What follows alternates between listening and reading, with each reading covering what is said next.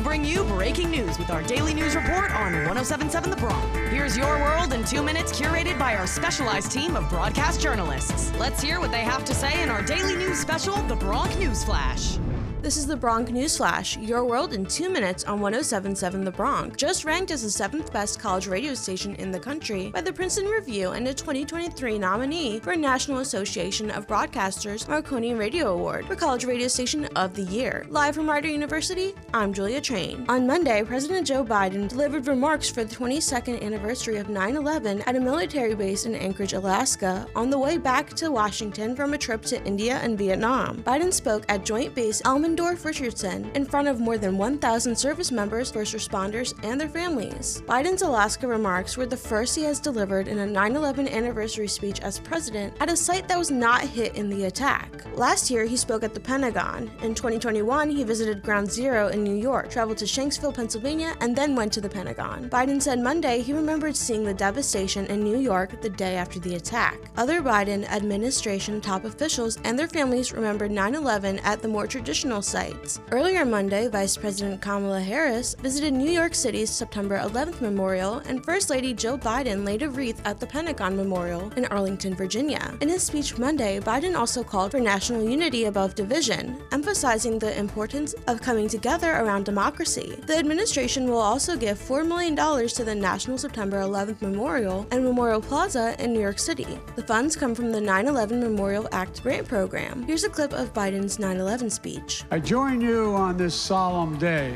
to renew our sacred vow, never forget each of those precious lives stolen too soon when evil attacked. Ground Zero in New York, and I remember standing there the next day and looking at the building. I felt like I was looking through the gates of hell. It looked so devastating. Shanksville, Pennsylvania, the Pentagon in Virginia. I spent many 9/11s in those hallowed grounds to bear witness and remember those we lost. Every day, but especially the last few days, their memory has been with me.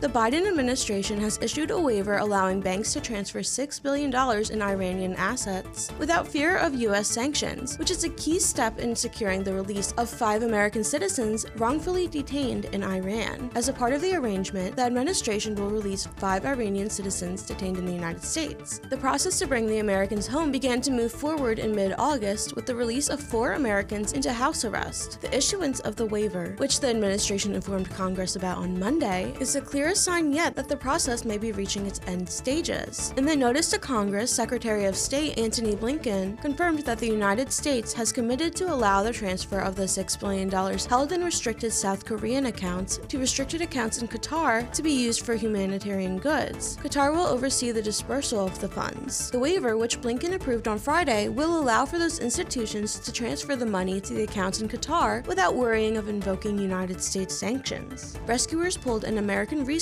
out of a Turkish cave on Monday, more than a week after he became seriously ill over 3,000 feet below its entrance. Teams from across Europe had rushed to Morka Cave in southern Turkey's Taurus Mountains to aid Mark Dickey, a 40-year-old experienced caver who became seriously ill on September 2nd with stomach bleeding. He was on an expedition to map the cave, which is the country's 3rd deepest. Dickey was too frail to climb out himself, so rescuers carried him with the help of a stretcher, making frequent stops at temporary camps set up along the way. Dickey was removed from the last exit of the cave at 12:37 a.m. local time on Tuesday. Mark's parents, Debbie and Andy Dickey, thanked the international caving community, doctors and rescuers, and the Turkish government for helping rescue their son. The American was first treated inside the cave by a Hungarian doctor who went down the cave on September 3rd. Doctors and rescuers then took turns caring for him. The cause of Dickey's illness was not clear. And that's all for this episode of the Bronc News Flash, your world in 2 minutes on 1077 The Bronc. Winner of the 2023 Intercollegiate Broadcasting Systems Media Award for Best Radio Station and a 2023 nominee for an NAB Marconi Radio Award for College Radio Station of the Year. Live from Rider University, I'm Julia Train.